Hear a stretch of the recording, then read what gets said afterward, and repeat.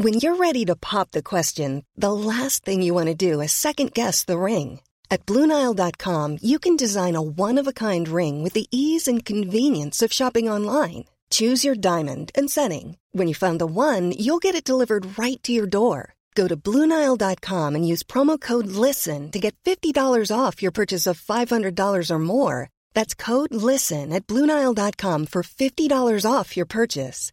BlueNile.com, code LISTEN. I'm Sandra, and I'm just the professional your small business was looking for. But you didn't hire me because you didn't use LinkedIn Jobs. LinkedIn has professionals you can't find anywhere else, including those who aren't actively looking for a new job, but might be open to the perfect role, like me.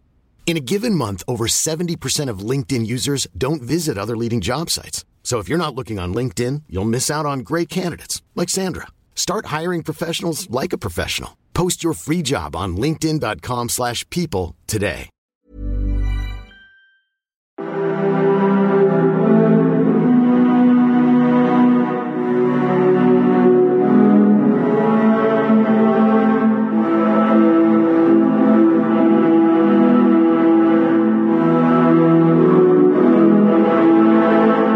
Hi there and welcome again to the Explaining History podcast, and I'm going to talk mainly today about the establishment of Britain's wartime propaganda system in 1939 and the first beginnings of development of the public mind in Great Britain during that period of time. Now this is really crucial as far as the British government is concerned, because there isn't the grand outpouring of jingoistic excitement that greets the beginning of war in 1914. Instead, there are a number of very pessimistic outlooks. The levels of unemployment, for example, were still chronically high. By January 1940, there were still 1 million people without work. So the country is not in an economically or a socially unified position at the start of the war. There are innumerable members of the aristocracy, the Conservative Party, and other elites in society that have huge misgivings about going to war with Hitler, not least because many of them admire him.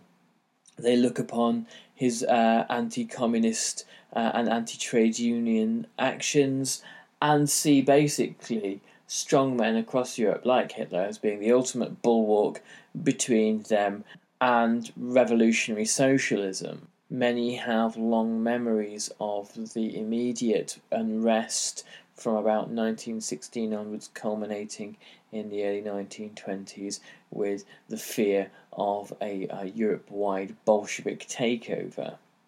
And of course, much of the population, through pathé newsreels at the cinema, would have seen the devastation that aerial bombing had brought to Abyssinia, to Spain, to Nanjing in China between 1935 and 1937. And the statistical extrapolations and predictions that the government had made about the level of devastation that aerial bombing would bring to cities across Great Britain were wildly exaggerated, but without any actual prior experience, it was understandable that this view that tens of millions might die was propagated. It was believed by some of the more pessimistic statisticians in the government that within weeks anarchy would break out across the country. There was therefore a strong peace movement. There had been during the 1930s, before the Munich crisis, and it had been centred around Father Dick Shepherd, canon of St. Paul's Cathedral. It launched the Peace Pledge Union, where thousands and thousands of people from across Great Britain pledged to oppose war of any nature. The reason for this, obviously, is that the First World War still cast a long shadow over Great Britain, and the fear of subsequent war was heightened in the second part of the 1930s. 70 constituency Labour parties demanded peace, and there were 22 Labour MPs who signed a manifesto demanding an early armistice. Now, in examining the actions of the British government, this period, 1939 to 1940, is often paradoxical and confusing, in that there were indications that Britain was getting ready to wage total war. There had been a peacetime conscription, the first in British history, which had been introduced in April 1939, and this was also extended later on to include women, which was the first time that it happened, not just in Britain, but in any democratic nation. The Emergency Powers Defence Act was authorised, and this meant that, much as the Defence of the Realm Act during the First World War did, that the government had writ to do pretty much whatever it wanted. And this certainly meant with communications that the government had supreme control, and this did not mean that it needed to defer to Parliament. So any news report, any commercial communications or private messages that left Britain, and this was by wireless or mail, by cable or telephone, could be censored. And for the first time ever, the British government has supreme control over information that is transmitted from Britain and within Britain. Now, in normal conditions, these are the sorts of powers that dictators dream of, and the point of the matter is that they are kind of dictatorial powers, but that for the period of the emergency they existed, but because of the existence of a sovereign parliament, could be prorogued thereafter. And the same was true in America, really, where Roosevelt assumes for himself, with the help of both houses of Congress, virtual dictatorial powers throughout the course of the war, purely because it is deemed necessary for the prosecution of the war. In 1936, as thoughts turned to the potential for a Second World War, and the British government examined what it had done effectively during the First World War, it was decided that a Ministry of Information would need to be established. This was planned in 1936, but brought into effect in 1939, at the end of August 1939, in fact. And here we would see a conflict between the more forward-looking Whitehall Mandarins and the British Chiefs of General Staff, or Chiefs of the Imperial General Staff. The newspaper editors in Fleet Street, who were unaware of the fact that the General Staffs looked at the development of new communications, particularly radio, with horror, and they thought that the only answer to this proliferation of information was to ban it, was to make sure that there would be no news reported from the war whatsoever, and that there would be a system for controlling war correspondence, similar to that which existed in the First World War.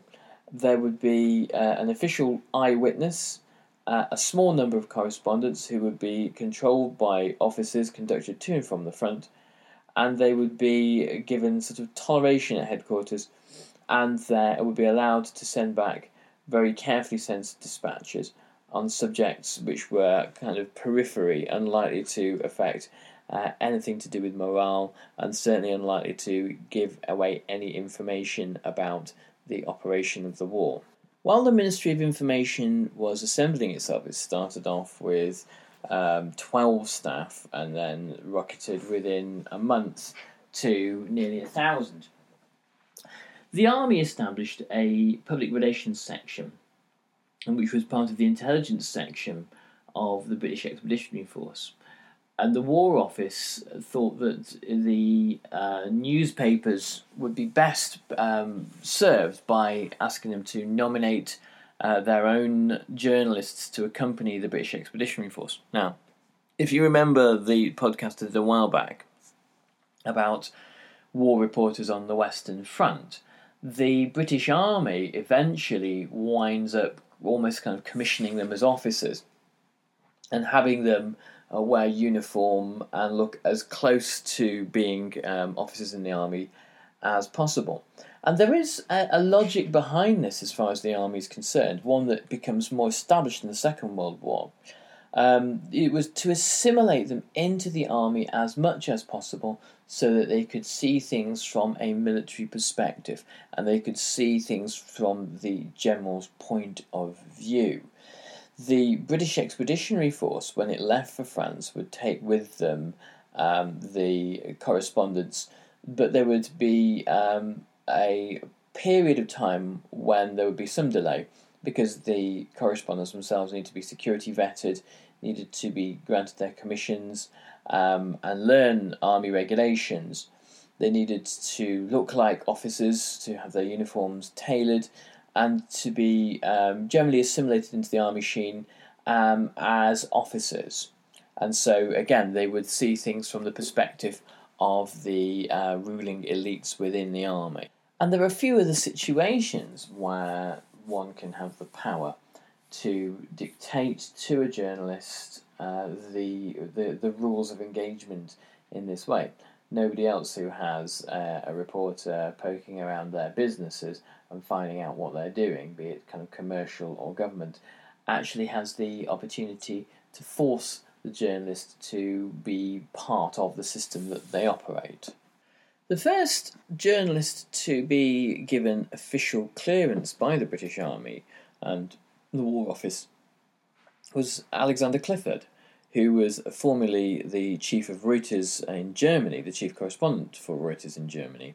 He was one of the officially sanctioned War Office eyewitnesses who came ahead of Fleet Street journalists. He went to France on the 19th of September with the British Expeditionary Force, and the only other British correspondents in France at that time were actually attached to the French army on the Maginot Line. One has to be slightly sympathetic for correspondents in France during this period, with Fleet Street newspapers and government agencies desperate for reports and interesting copy, where nothing particularly of noteworthiness is happening. This is the period of the phony war, where there is little to report or write home about. When Clifford did find a good story, it would be eviscerated by the censors, and this is partly to show that the relationship between journalists and censors, that would be a difficult one throughout the entire war, had at this point not really developed in any cooperative way. So journalists, when filing stories, realised that the censors worked completely at cross purposes with them, actually extracting any interesting information from the story whatsoever. Part of the history. Life is full of awesome what-ifs, and some not so much, like unexpected medical costs. That's why United Healthcare provides Health Protector Guard fixed indemnity insurance plans to supplement your primary plan and help manage out-of-pocket costs. Learn more at uh1.com. Jewelry isn't a gift you give just once. It's a way to remind your loved one of a beautiful moment every time they see it. Blue Nile can help you find the gift that says how you feel and says it beautifully, with expert guidance and a wide assortment of jewelry of the highest quality at the best price. Go to BlueNile.com and experience the convenience of shopping Blue Nile, the original online jeweler since 1999. That's BlueNile.com to find the perfect jewelry gift for any occasion. BlueNile.com. Millions of people have lost weight with personalized plans from Noom. Like Evan, who can't stand salads and still lost 50 pounds. Salads generally for most people are the easy button, right? For me, that wasn't an option. I never really was a salad guy. That's just not who I am. But Noom worked for me. Get your personalized plan today at Noom.com. Real Noom user compensated to provide their story. In 4 weeks, the typical Noom user can expect to lose 1 to 2 pounds per week. Individual results may vary. Of communications in the 20th century is the development of a more harmonious relationship between state censors or the managers of information and journalists themselves. The War Office and later the British Ministry of Defence realised it was much, much better to collude with journalists and to seed good stories in the press, or to draw journalists in and give them quality information, trusted ones of course, and to help mould the news agenda instead of to work at cross purposes and to work as an obstacle to journalists.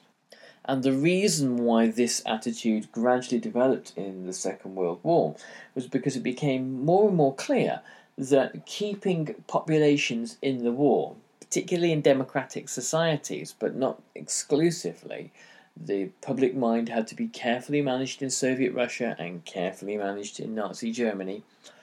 Keeping people's commitment to the fight in periods of total war was extremely difficult and extremely important.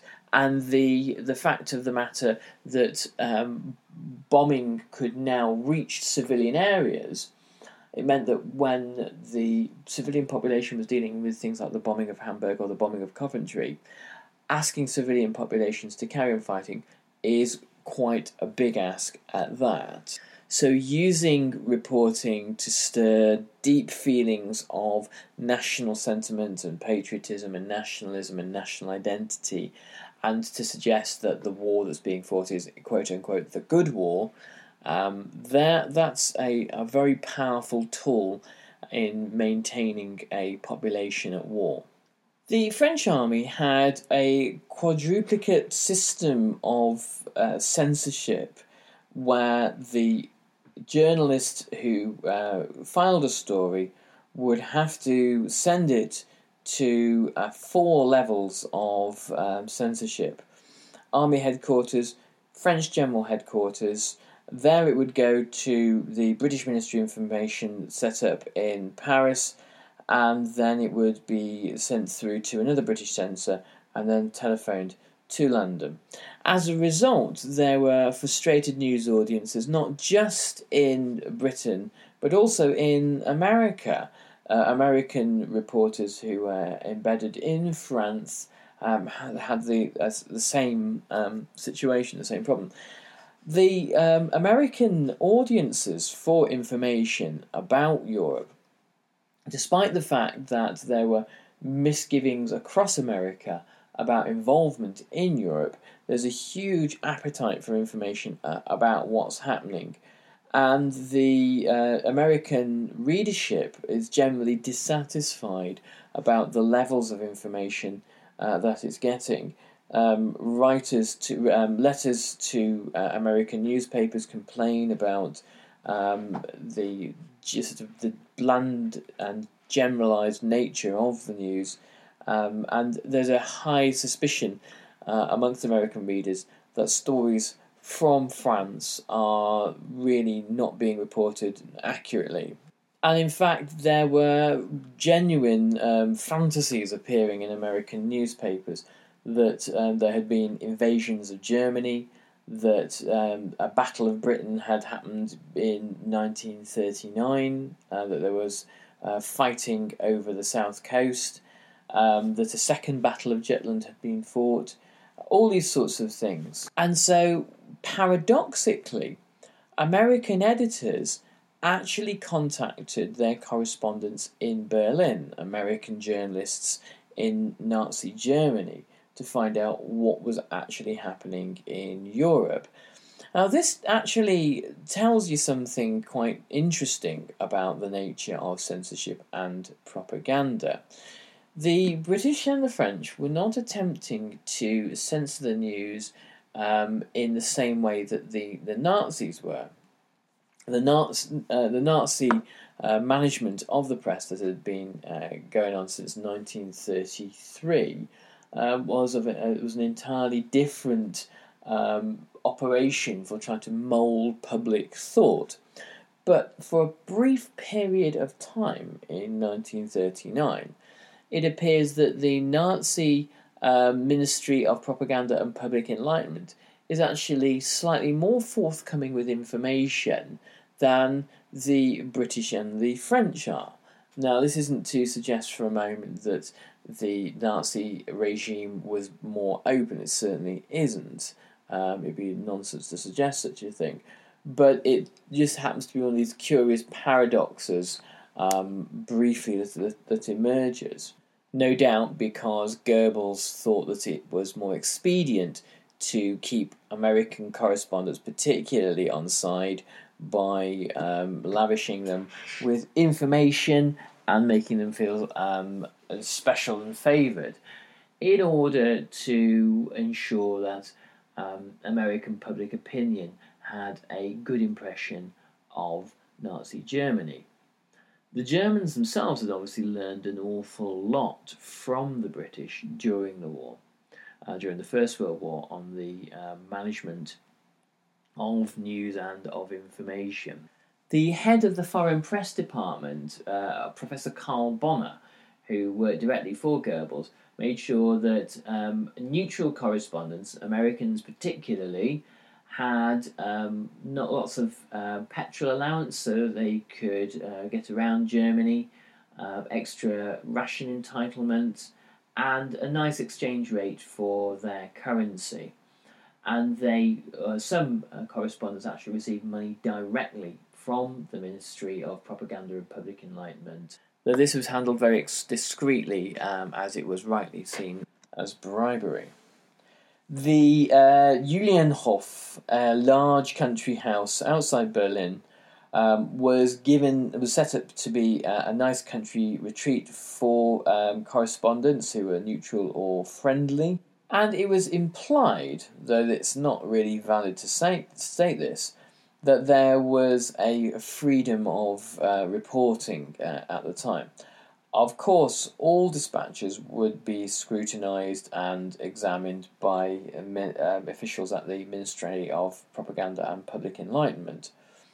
And any journalist who began to write stories which fell out of favour would start to find that it was more difficult to access information, that there would be warnings, written warnings of dissatisfaction sent to them, that their facilities could be disconnected. Potentially, on the most serious of scales, the journalists could be arrested for espionage and put on trial, and the only sentence for this was death. This didn't happen, but it was entirely possible for journalists to slip over this line, and it was a significant threat. So the way that the Germans managed the information system in 1939 was to reward journalists for good behaviour, and journalists who didn't write what was required of them, though this was not enforced officially, found it very difficult to operate in any other way. So they understood tacitly and by implication how to play the game and how to make sure that both sides got what they wanted. The Nazis didn't encourage their own war correspondence. There were journalists, photographers, cameramen, filmmakers, publishers and printers and artists and painters, the kind of whole spectrum of Germany's culture industry were drafted into the army. They were conscripted into the propaganda division of the army, the propaganda company, or PK, and they did basic training as soldiers, and they were under orders to kill and fight when necessary. About a third of them were killed or wounded, and this is basically the same figures as the German infantry itself. But their job really was to use their skills to, and this is a direct quote, influence the course of the war by psychological control of the mood at home, abroad, at the front and in enemy territory. And the men of the PK had really stolen a march on the British and the French. By the beginning of September 1939, the PK had already established themselves a propaganda radio station in East Prussia called Radio Warsaw, broadcasting across Poland, and for 4 days before Warsaw fell itself. This caused a considerable confusion in Poland. But the effect in America was actually far more pronounced.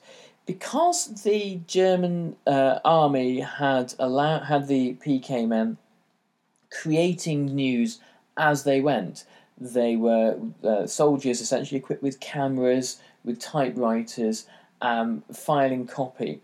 The American newspapers were inundated with news from Poland from a German perspective, and American newspapers were full of photos taken by German soldiers of the PK, and reports from Germany dominated the news pages of American newspapers. And the Polish campaign was filmed and distributed as film newsreels across America for cinema audiences to see. So the first propaganda victory of the war went to Germany, to the Third Reich's PK men, and not to Britain's Ministry of Information.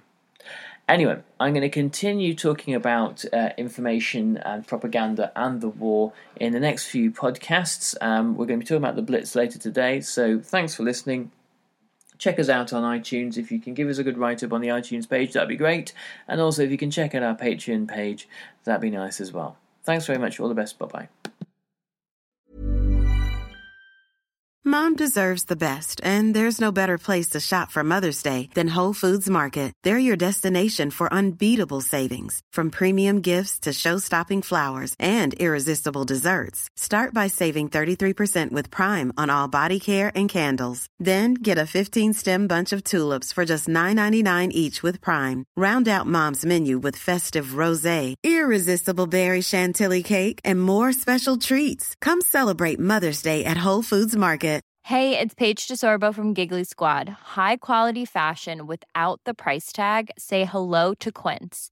I'm snagging high-end essentials like cozy cashmere sweaters, sleek leather jackets, fine jewelry, and so much more. With Quince being 50 to 80% less than similar brands. And they partner with factories that prioritize safe, ethical, and responsible manufacturing. I love that. Luxury quality within reach. Go to quince.com/style to get free shipping and 365-day returns on your next order. Quince.com/style.